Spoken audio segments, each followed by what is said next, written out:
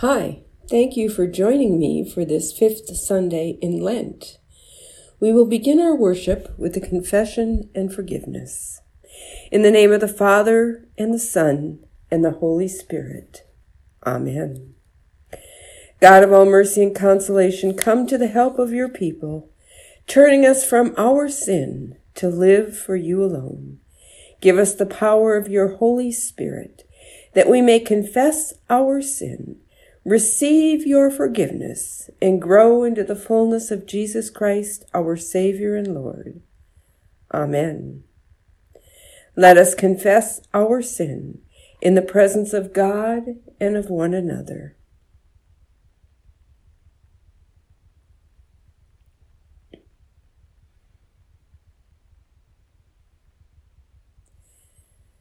Most merciful God, we confess that we are captive to sin and cannot free ourselves. We have sinned against you in thought, word, and deed, by what we have done and by what we have left undone. We have not loved you with our whole heart. We have not loved our neighbors as ourselves. For the sake of your Son, Jesus Christ, have mercy on us. Forgive us, renew us, and lead us, so that we may delight in your will and walk in your ways, to the glory of your holy name. Amen. In the mercy of Almighty God, Jesus Christ was given to die for us, and for his sake God forgives us all our sins. As a called and ordained minister of the Church of Christ, and by his authority, I therefore declare to you the entire forgiveness of all your sins, in the name of the Father, and the Son, and the Holy Spirit. Amen.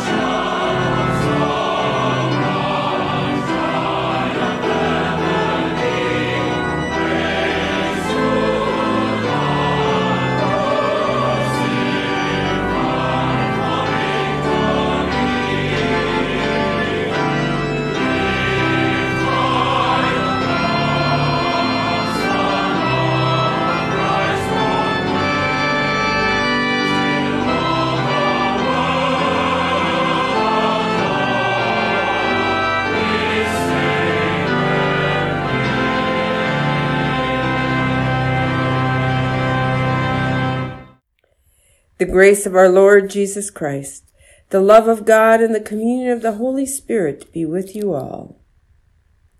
Let us pray. O God, with steadfast love you draw us to yourself, and in mercy you receive our prayers. Strengthen us to bring forth the fruits of the Spirit, that through life and death we may live in your Son, Jesus Christ, our Savior and Lord, who lives and reigns with you and the Holy Spirit, one God, now and forever. Amen. The Holy Gospel according to John. Glory to you, O Lord. Now among those who went up to worship at the festival were some Greeks. They came to Philip, who was from Bethsaida in Galilee, and said to him, "Sir, we wish to see Jesus." Philip went and told Andrew. Then Andrew and Philip went and told Jesus. Jesus answered them, "The hour has come for the Son of Man to be glorified. Very truly I tell you, unless a grain of wheat falls into the earth and dies, it remains just a single grain. But if it dies, it bears much fruit. Those who love their life lose it, and those who hate their life in this world will keep it for eternal life. Whoever serves me must follow me, and where I am, there will my servant be also. Whoever serves me, the Father will honor.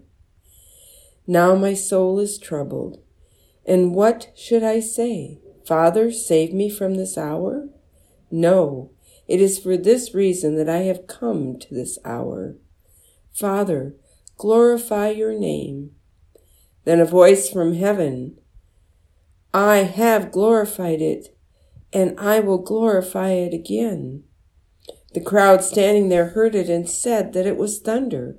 Others said, "An angel has spoken to him."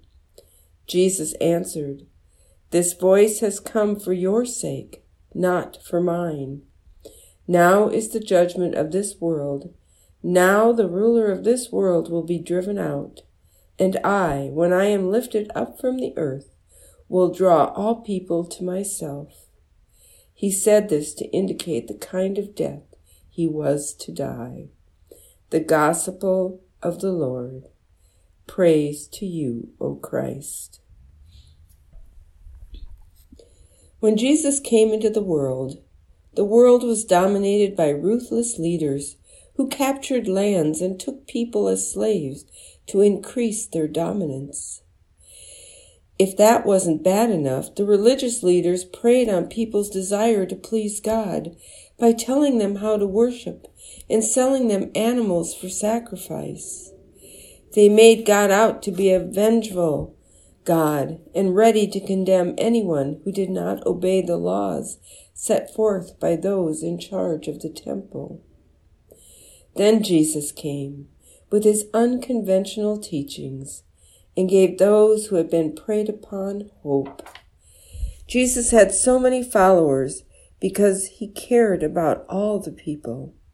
He did not come as a warrior ready to strike down all who disagreed with him. He came offering a new way of life. His words of hope included some of the sayings from our gospel reading today. Unless a grain of wheat falls into the earth and dies, it remains just a single grain. But if it dies, it bears much fruit.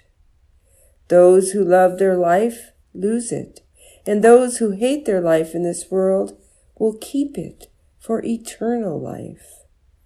Whoever serves me must follow me, and where I am, there will my servant be also. Whoever serves me, the Father will honor. Now those ideas were so foreign to everyone who heard them. People had been taught that true glory came with victory over others. So you must win no matter how it hurts someone else. If you lose, that is the end for you. And when you die, it is over. Death has won the victory. The strong survive, and the losers are not worth worrying about. Jesus' ideas were good for those who had been suffering under the hands of the unjust rulers. But for those rulers, Jesus was someone they needed to get rid of before he did too much damage. They did not believe what he was teaching, and they were concerned for all those who had begun to take Jesus seriously. Their concern was not for the welfare of the people, but their concern was for themselves. They were worried that these followers might rebel against them, and they would have to fight to get them back.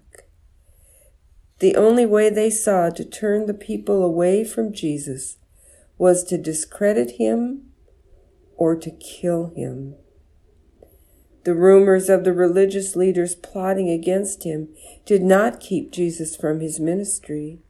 It made him more determined to do as much as he could to bring the people to him before his death. He knew that he was going to die, but he knew that he could not let that stop him from doing what God had sent him to do. Bring the people back to God and away from all those false teachings. Those early rulers who thought that the only way to win was to have complete victory over others, the ones who thought losers were not important and that everyone should think just like they did, could easily be some of the same people we see today, not only in positions of leadership, but in everyday life. There are people today who think that their opinions are always right, and if you don't agree with them, then you are wrong. There are people who label those who are not like them losers, and they want them pushed aside as if they don't matter. And there are the people now who are no better than those early rulers that Jesus defied. We think we have come a long way in our understanding of how to be good Christians. We pride ourselves in how tolerant we are of other people. We claim that we love our neighbors. Yet we all fall short. We all make judgments of others. We can't let ourselves forget Jesus' teachings. We can't fool ourselves into believing we are the best we can be when it comes to caring for others. How can we be that seed that bears much fruit? We can begin by passing on our love of Jesus Christ to our children, grandchildren, and other family members. In our prayers of intercession, we pray for the saints who have come before us and set for us an example of how to live in the faith. Who was that seed who came before you and helped grow your faith? You are here because someone cared about your life as a member of God's family. Now we are the ones to be the seeds so that future generations will also be a part of God's family. It's not easy to be a member of God's family. It's not always popular to talk about Jesus. Life is hard when you work to be a good Christian, but the reward is a place in God's eternal kingdom. If you are too content with your life as it is and give yourself credit for all you have accomplished, you are forgetting all God has done for you. If you always know that there is something better to strive for and refuse to remain content until you have accomplished as much as you can to shine the light of Christ into the world, you will understand more fully what it is like to live in the promise of eternal life. There is a place in God's heavenly kingdom for each of us, but while we are here, we are to follow Jesus' example and serve others, not because we are required to do so, but because we want to help others. As Jesus says, "Where I am, there my servant will be also." When serving others, we are following Jesus, and Jesus is by our side. Life is not about winners and losers. Life is not about being right or wrong. Life is definitely not about dominating over others. Life is about understanding each other and respecting each other. Jesus came to show us how to live in harmony. Jesus befriended everyone, not just those who agreed with him. He risked his life to bring us together. Now is our chance to show Jesus how thankful we are for all he has done for us. Go out and care for others as Jesus cares for us. Don't divide the world into us and them. Extend the circle to include everyone, not just because we're expected to do it, but because we want to do it. Amen.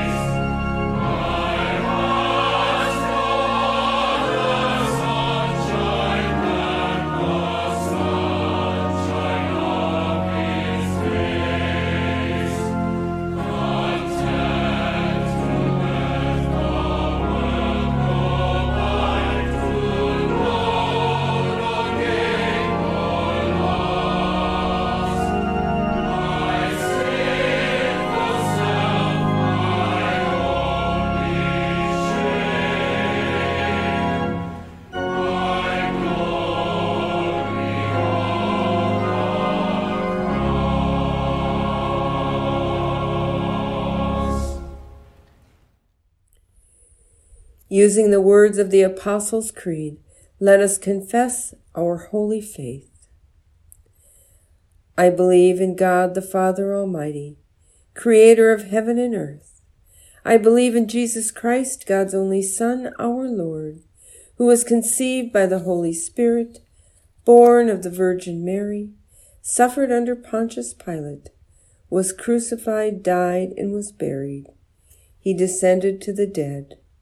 On the third day he rose again. He ascended into heaven. He is seated at the right hand of the Father, and he will come again to judge the living and the dead.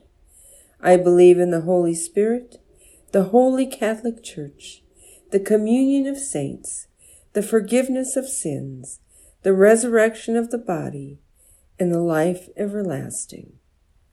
Amen. Relying on the promises of God, we pray boldly for the church, the world, and all in need. You wash us through and through, and remember our sin no more. Make your church a community of forgiveness. Give your people courage to forgive. Bless ministries of repentance and reconciliation. Hear us, O God. Your mercy is great.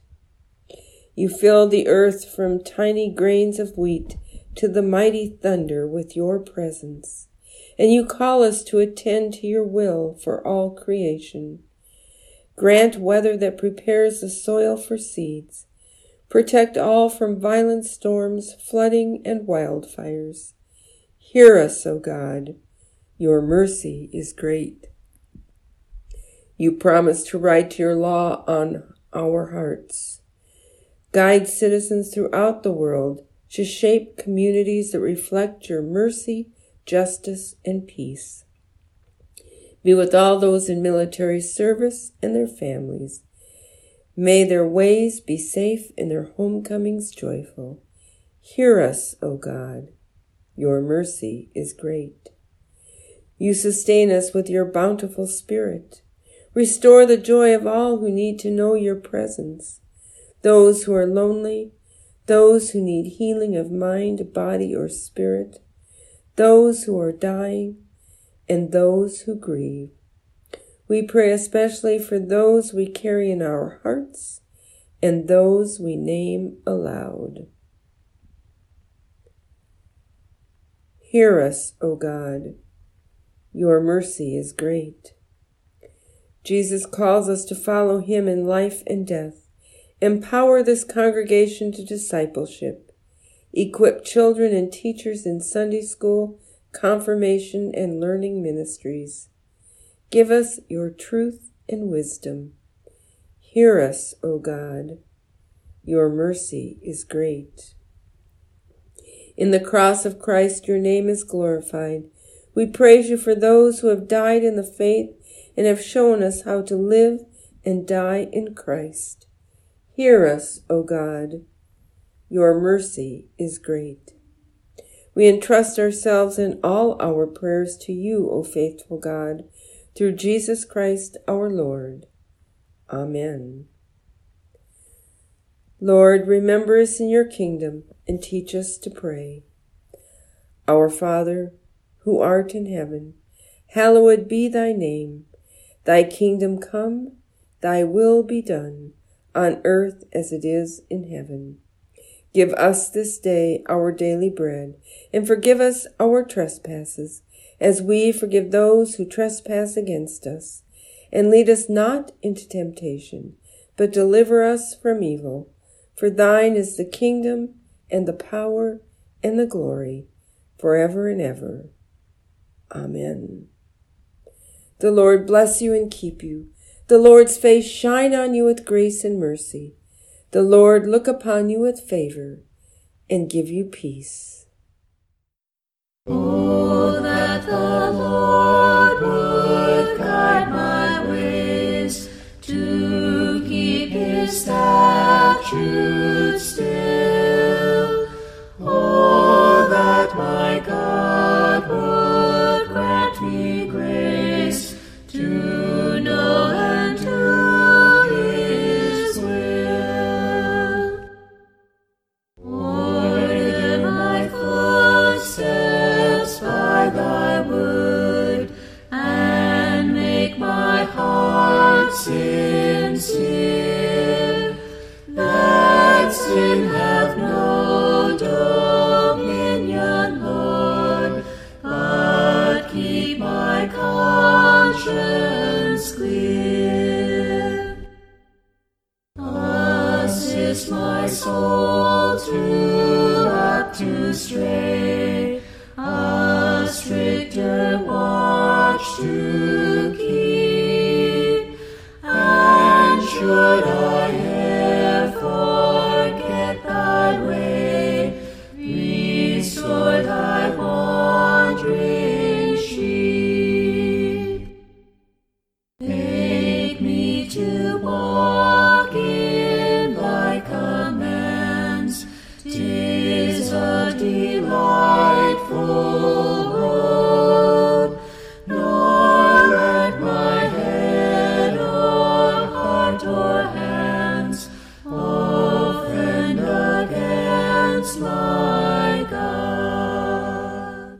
Go in peace. Christ is with you. Thanks be to God.